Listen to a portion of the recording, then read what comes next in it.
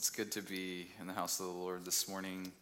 If you will turn in your scriptures to the Gospel of Luke, we will be hanging out in chapter 15, which in part does deal with the parable of the prodigal son. And it's such a beautiful image that we see in this overall overarching idea that God does actively pursue lost things. And I'm so grateful for that. I'm so grateful for his perfect love that goes out, seeks the lost, and is intentional in bringing us into the fold. In the last time that we were hanging out together in the parables, we were looking at the parable of the barren fig tree. And what we left with was this idea that it's not enough to be in the vineyard. It's not enough to be planted in the vineyard, but you need to be bearing fruit in keeping with your repentance. And what we recognize is that the owner of the vineyard will come looking for fruit. And when he comes seeking fruit, does he find any? And God is the owner of the vineyard.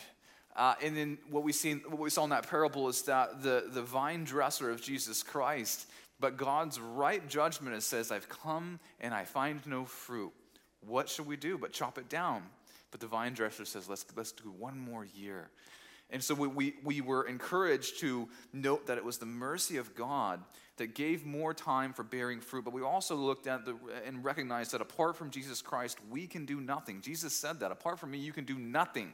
So it's not about bearing fruit in keeping with our own self-righteousness. It's not about bearing fruit as if we have some ability in and of ourselves to produce some holiness and some good works that's worthy of obligating God to reward us. Not at all. All of it is of mercy. And the very fact that we are in the vineyard is of mercy. But not only that, the vine dresser has done all of the work on our behalf.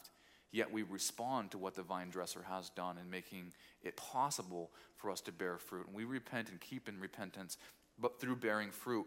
But this week, the same sort of idea, we're going to learn from Jesus Christ what really is the proper response of when things that are lost are found. And so today's message is titled Rejoicing When What Was Lost is Found. And the major doctrine that I want to unpack this morning is Jesus' love and mercy towards sinners is great. And this love brings joy in restoring what was lost.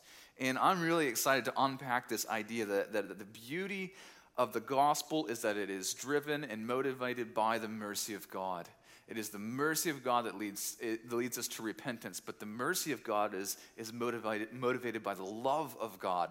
And that's such a beautiful thing to unpack. So let's go ahead and get into the word this morning. There's a lot to cover. We won't read all of chapter 15, but we will do our best to unpack most of 15. But if you'll stand with me with your word, Luke chapter 15, we will start in verse 1.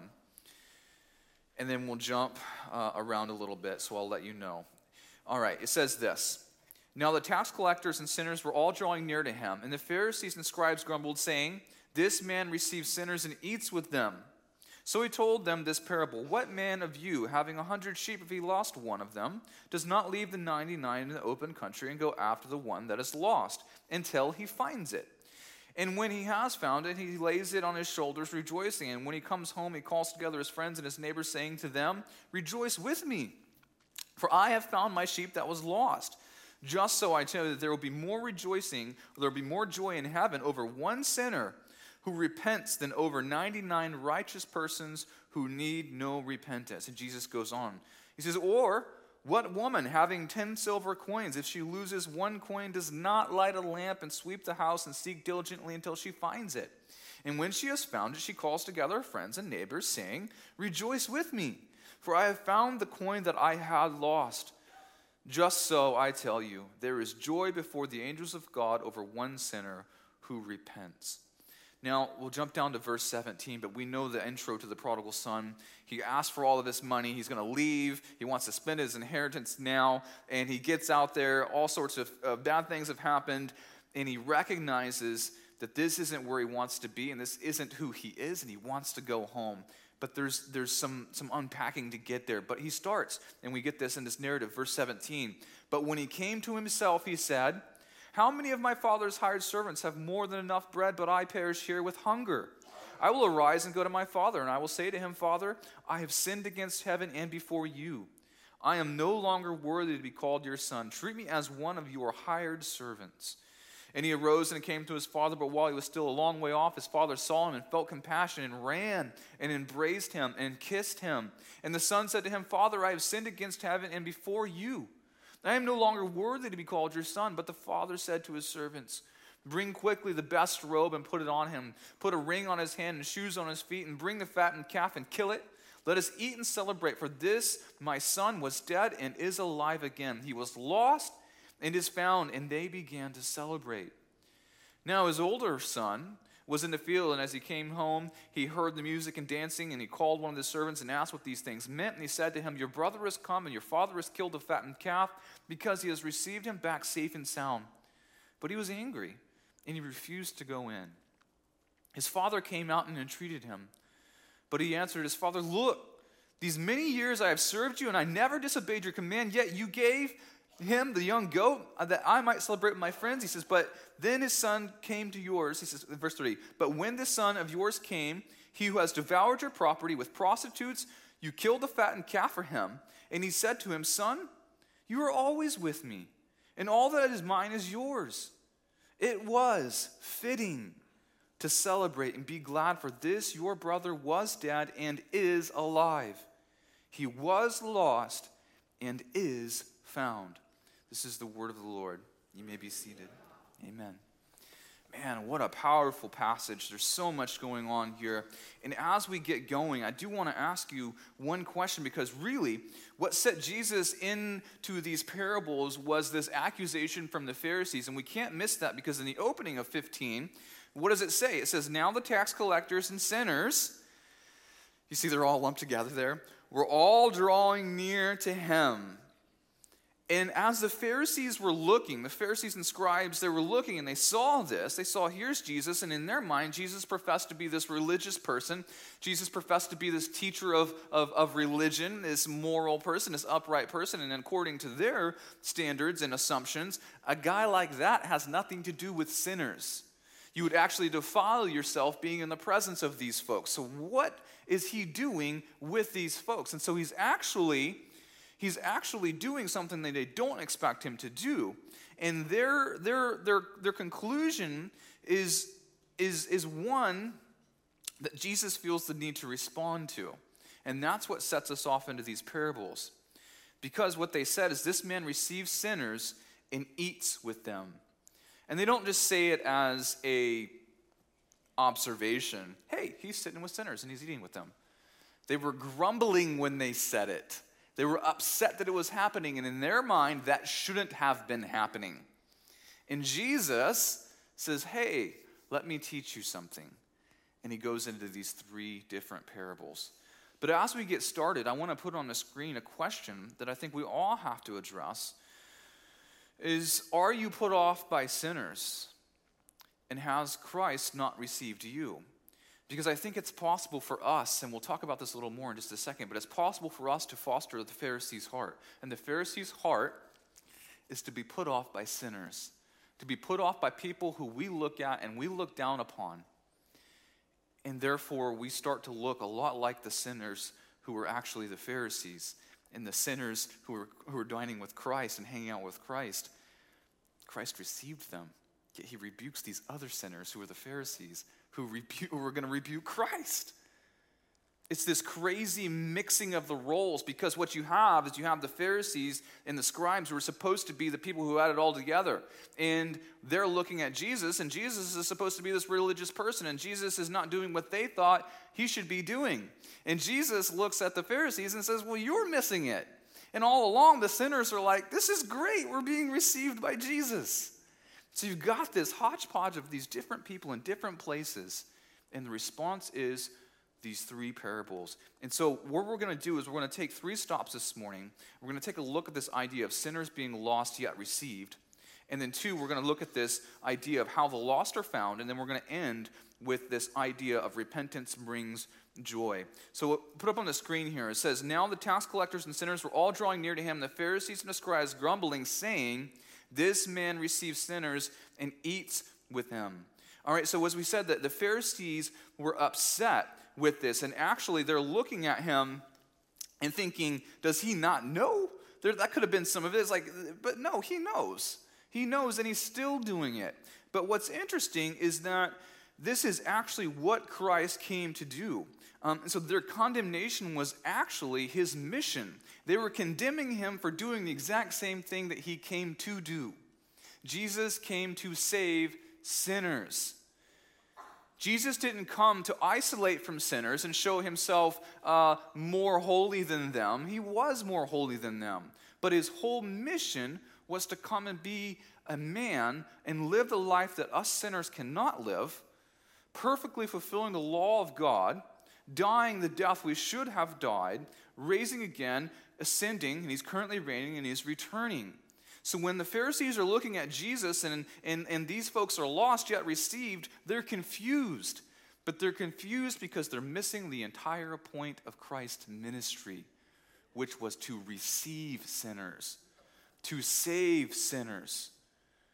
And what we have to look at is there are really two different categories, and we've got to be right on this. There is the category of those who are lost, and there's a category of those who are saved. To get from this bucket of lost to this bucket of saved, how does that happen? It doesn't mean that you start here and you think, okay, here's the 5 things that I've got wrong in my life. Let me clean them up. Let me fix them. And then I can move to this bucket. That's not at all what happens. What happens is while we were still in this bucket, literally the scripture says this, while we were dead in our trespasses, Christ died for us. Christ made a way through his moral perfection, through his merit, for us to go from here to here. And how does that happen? It happens by grace. But the actual idea, when we think about this, lost and saved, when we are wrapping our minds around this, we've got to be clear as to who is who. And I'm not saying that you go around and start to try to make these proclamations as you're saved, you're lost, you're saved, you're lost, you're saved, you're lost. But we kind of do, don't we? When you start talking to somebody at work, and you can kind of sense, man, my spirit agrees with your spirit. There's something there. Sometimes before they even tell you they're a Christian, you can kind of sense it sometimes, right? There's this insight that the children of God have for one another. But let's say we go another step further and they start talking about the things of God. Boom. You're like, wait, okay. You are someone who's benefited from the gospel. Me too. And there's this sense of belonging. There's this sense of unity. There's this sense of we are in the same group. And that's not an elitist group. That's a group that recognizes by grace alone I have been saved. That I recognize my sinfulness that has been taken care of by the love and mercy of Jesus Christ, who has saved sinners. But here's the thing. There's also this lost world. And what we have to be careful not to do is to judge the lost world by saved standards. We can't do that. Why? Because they are acting according to their lost nature. But you know what it is our job to do? Our job is to preach the gospel to the lost. So there is a way in which we do identify the two groups. Now, when you come here, you assume some things, don't you? You assume most of the people here are saved. Maybe a safe assumption, maybe a bad assumption. Because I believe it is possible for us to be in the church but not in Christ, right? The analogy's been given many times. Sitting in the garage doesn't make you a car. Sitting in church doesn't make you a Christian. And we can come and we can assemble and we can actually waste all of our time together. We can sit here and listen to the songs being played, and we can totally zone out and think about all sorts of other things. And then when the preacher gets up, you can do whatever you want to do. Get out your phone. And I used to do this when in younger years, and I'd play chess on my phone and not pay attention. And God convicted me. What are you doing? You can totally miss what we're doing here, and that's to commune and worship God. And so to assume that just because you're here, you're saved is a false assumption. Yet, what we don't do is we don't come in here and every single person we come up to, even though we've known them for years and we know their testimony, we know that the Lord has done something in their heart, we don't preach the gospel to them again to try to save them, do we? No, why? Because we believe they already belong to God. Yet when there are some people we come into contact with where it's clear that they are not children of God, what do we do and what should we do? We should preach the gospel to them. But here's the thing. Two groups, lost and saved. We don't hold the lost to the same standards as the saved because they're acting according to their own lost nature. They are objects of wrath. God judges them. You and me don't judge them. God judges them, but we preach to them. But let me flip it. Membership matters because once you are in the fold, once you belong, we do have accountability. And that's what we have to look at this. When we look at this, the Pharisees are judging the sinners, and they're judging them according to their saved standards. And they're also getting onto Jesus because they're like, why would you have anything to do with these folks? But that's what Jesus came to do, was to make salvation possible for sinners. But then these people who are in the group are going to get rebuked, all right? And the three parables do that for us. So we have to understand that this is part of what Jesus Christ did. And this is what we've got to recognize. But as we question ourselves, I want you to think on that question I asked you. Are you put off by sinners? And I want to throw this little scenario out there, and then we're going to move on to how the lost are found. So I want to ask the question, do you receive sinners? And when I ask you this, I want to read this. I wrote this down for us to kind of work through a little bit. And bear with me, because this will be a little bit awkward. But would you be offended if Jesus let homosexuals, thieves, and people from the other side of the political aisle draw close to him? Would you be offended if Jesus showed up and then all around him were all these homosexuals and thieves and sexual offenders and Republicans or Democrats, wherever you fall in that? Would you be offended that he's hanging out with them? You have to wrestle through that in your own heart, because if you are offended by that, if you are put off by that, you have the heart of a Pharisee. And you've forgotten who you are. You too, Christ came to dwell among. I'm reminded of R.C. Sproul Jr. He said that in the idea where Jesus hangs out with sinners, and if you get from that you should hang out with more sinners, you forget who you are in the story. You are the sinner Jesus came to hang out with. You don't go hang out with more sinners. You are the sinner. Don't forget that. So don't foster the Pharisees' heart by being put off when Christ comes to dwell and receive sinners. That's the whole point of Jesus' ministry. So how are the lost found? Well, I want to put it up there for you, and it's really simple, but God pursues the lost. There's a lot more to that, but let's summarize it. God pursues the lost. And I'm so thankful. And as we look at these parables, I mean, that's exactly what we see here, right? Verse 3, so he told them this parable. When a man, he says, what man of you, having 100 sheep, if he has lost one, does not leave the 99 in the open country and go after them, right? He says, go after that one that is lost until he finds it. And so this idea that Jesus is literally trying to convey is that when there's something lost, which is sinners, the correct response is that God pursues them. So Jesus is answering the grumbling of the Pharisees by saying, isn't it fitting for the category of those who are lost for the one who can save to come pursue them? And so when we think through this is exactly what's happening. And as I was wrestling through this, I'm thinking, okay, so in this parable, Jesus has got this flock, and there's 100, but then one of them leaves.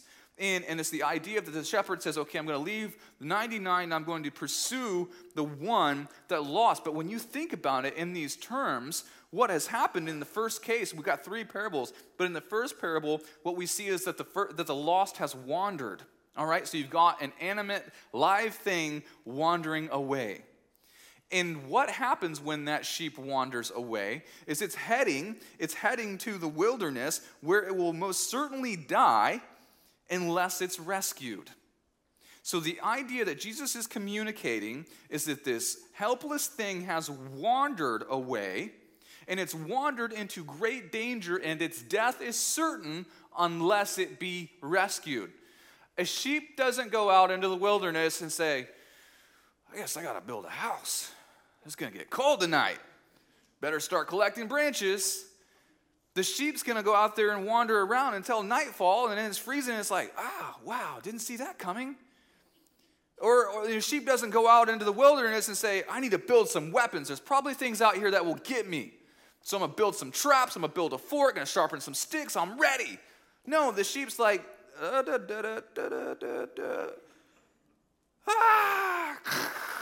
it's dead. Like, that's what sheep do. They're not out there getting this strategic plan together and being like, all right, well, I guess I'm alone. I don't know where everyone else went, so let's gather our resources, inventory our stocks. All right, here's the plan. Let's go. Jesus intentionally uses this image of this vulnerable thing wandering away into danger, into certain death, unless it be rescued. Jesus starts there. That's us. Many of us have wandered away into certain death unless we be rescued. That is where we are. If Christ does not come to save us, our death is certain. So Jesus says, don't be lost on this parable here. This is what happens. And the second one is this interesting idea that it says that the lost are like valuable coins, right? So we think about this. This is what Jesus says. And instead of giving up, it's not like the person notices that they've lost this valuable coin and are like, whatever, and quickly discard it. No, the person searching puts their mind to the task to finding this thing. So the first parable, this thing has wandered away into certain death unless it's rescued. The second parable, what we see is that this lost thing is not quickly discarded, but the one searching has intention in finding it. And I really think through this that rather than discarding it, this person always searches it out, and it's always on the searcher's mind until found. And so I was wrestling through this, like, what does this look like in the gospel? But that's true, because you know what? Sometimes you and me, we get our focus off.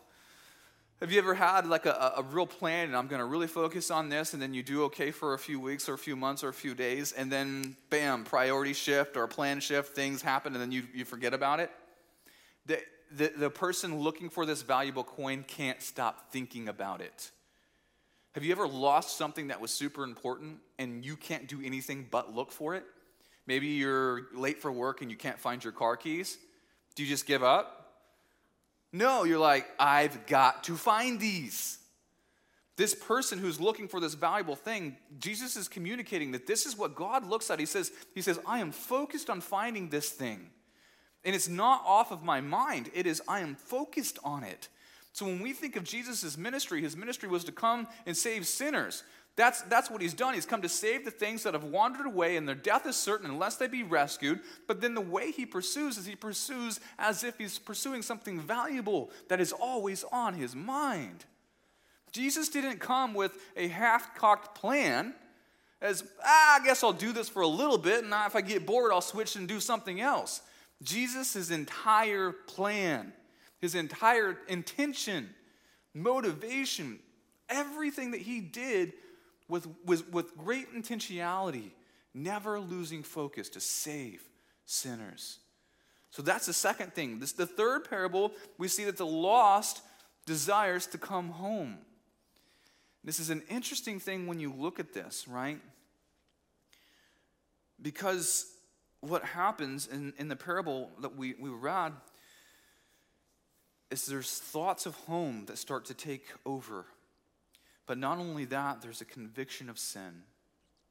But not only that, there's an assurance of reception. Think of that.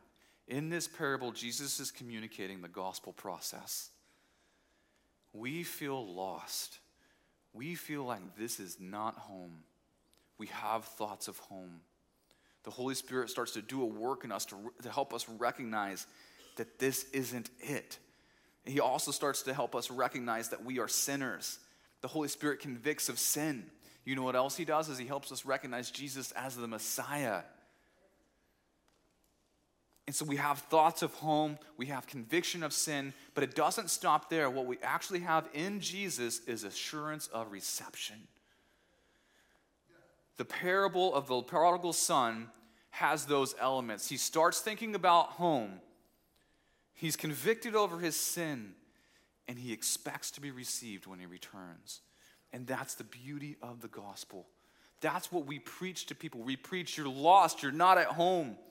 You're not where you should be, because everybody who is apart from God is in a place that they shouldn't be. And it's not our job to go figure out who the elect are. It's not our job to understand the thoughts of God in that degree. Our job is to go preach the gospel to everyone who is lost. Preach the gospel to all of the world. And we can't give faith, only God gives faith, but it is our job to preach the word. It is our job to pray for the lost. We can't convict the world of sin. If we start to try to convict the world of sin and be mad at them for acting as lost people, they're just acting according to their lost nature. Yet that ought to grieve us in helping us recognize that that's the emphasis here, that they are lost and under the wrath of God. Unless they be saved, they are going to perish. So we're motivated by love for them, not by judgment towards them. And then reflecting back on our own salvation, that we were lost. We were convicted of sin, and we too had assurance of reception when we turned to Christ.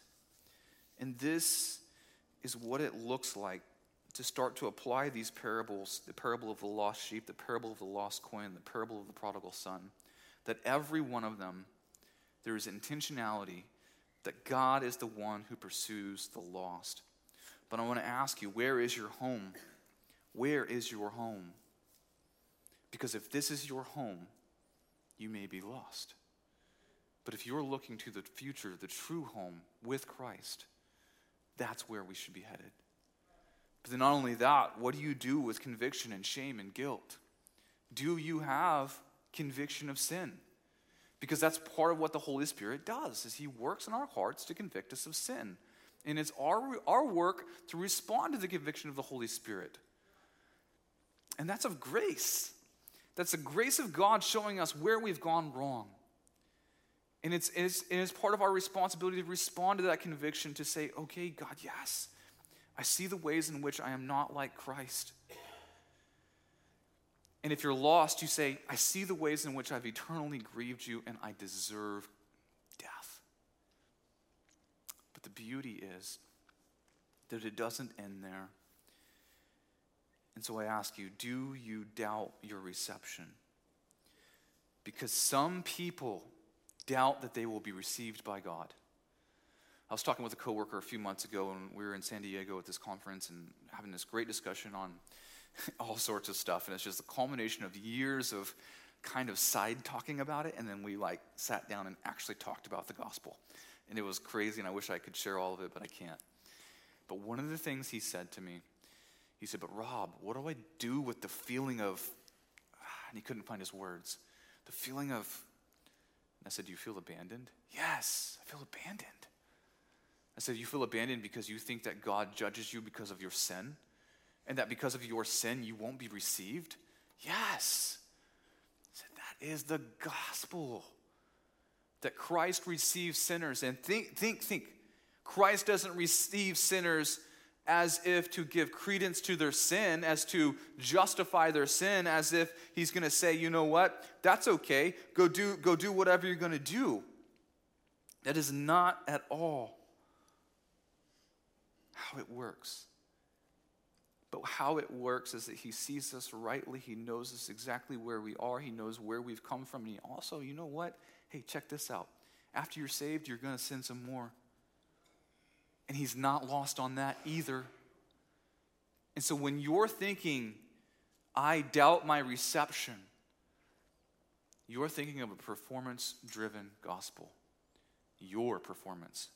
As if you've got to obey God before he can love you. But remember the order of operations. John 3:16 says, for God so loved the world that he sent his son. Why? To die in our place. So I ask you those three questions. Where's your home? What do you do with your conviction and your guilt and your shame? And 3, do you doubt your reception? And with the remaining time, I want us to unpack this beautiful image of repentance bringing joy, because in every one of these parables we just read through, we looked at, this is how they end. And I'm going to put each one of them on the screen for us. So the first one, with the sheep being lost, he says, just so I tell you, there will be more joy in heaven over one sinner who repents than over 99 righteous persons who need no repentance. Do you remember in Mark 9:12, Jesus said, those who are well have no need of a physician, but it is those who are sick. The Pharisees are like, why is he hanging out with all those sick people? That's what the physician does. The physician doesn't hang out with all the well people. If he does, and that's all he does, he's not doing his job, or we don't need him. Jesus came to heal the sick. And Jesus says, those who are well have no need of a physician, but those who are sick. Jesus says, so I tell you, there will be more joy in heaven over one sinner who repents than over 99 righteous persons who need no repentance. Then in the second one with the lost coin, he says, just so I tell you, there is joy before the angels of God over one sinner who repents. Do you get this common theme? And then in the third case, he says, it was fitting to celebrate and be glad, this is the prodigal son, for this your brother was dead and is alive. He was lost and is found. Do you see that? Every one of these has an emphasis on the thing being lost, being found, but also a correlation to repentance and joy. There's a correlation between repentance and joy. And so as we argued in the major doctrine that Jesus' love and mercy towards sinners is great, and this love brings joy in restoring what was lost, I think what we have to look at is this other idea that Jesus' love and mercy towards sinners has a purpose, and that's to see joy come through repentance. The purposes of Christ is to love us, to save us, but to see sinners repent. And when they repent, joy comes. That's a maxim for the rest of your life. Not only do you receive joy when you repent the first time and turn to Christ, I hope every one of you can remember back on that day or that time or that season when God was doing a work in your heart for the very first time. I hope you lived as, I hope you still have the joy of your salvation, but I hope that even if you can't today, you can look back on that and say, man, that was an amazing time when I felt the true weight of God's grace, that he loved me, that he forgave me. And if you can't look back on that and find love and joy and peace in that, wrestle with that. But you know what? I believe this is true. It's what I'm calling the believer's maxim, that sinfulness is to sorrow as holiness is to happiness. And when we repent even day after day, as the Holy Spirit continues the work of sanctification to make us more like Christ, as we continue to repent, more repentance leads to greater joy because we are living according to our Creator's precepts. And there's beauty in that. So as we close this morning, I want to remind you this process. I believe that the love of God motivates the mercy of God, and it's the mercy of God that motivates our repentance. But do you see this? I wish I'd put it on the screen, but I want you to think. I'm going to help you visualize this, okay? I want you, your left, my right. Yeah, my right here. Okay. From here, think of the love of God. The love of God motivates the mercy of God. And the mercy of God motivates repentance. And all of those come down to joy. There is joy and celebration when we think of the love of God, the mercy of God, and how the mercy of God leads us to repentance. All of those funnel down into joy. There's true joy in reflecting on those things. And so as Jesus was responding to these Pharisees who were confused at why such a man of religion would have anything to do with sinners, Jesus made clear his whole mission was to come and receive sinners. And he did it by sharing 3 stories. One of a vulnerable thing that wandered away and his death was certain unless it be rescued. The second was this idea of this precious thing that will be sought until found, always on the searcher's mind. And 3, that this idea that the one who God truly comes and works in their heart, they will have a desire to come home. So I ask you this morning as we close, where is your home? What do you do with guilt and shame? And do you doubt your reception? Let's stand and close this morning. Jesus, I am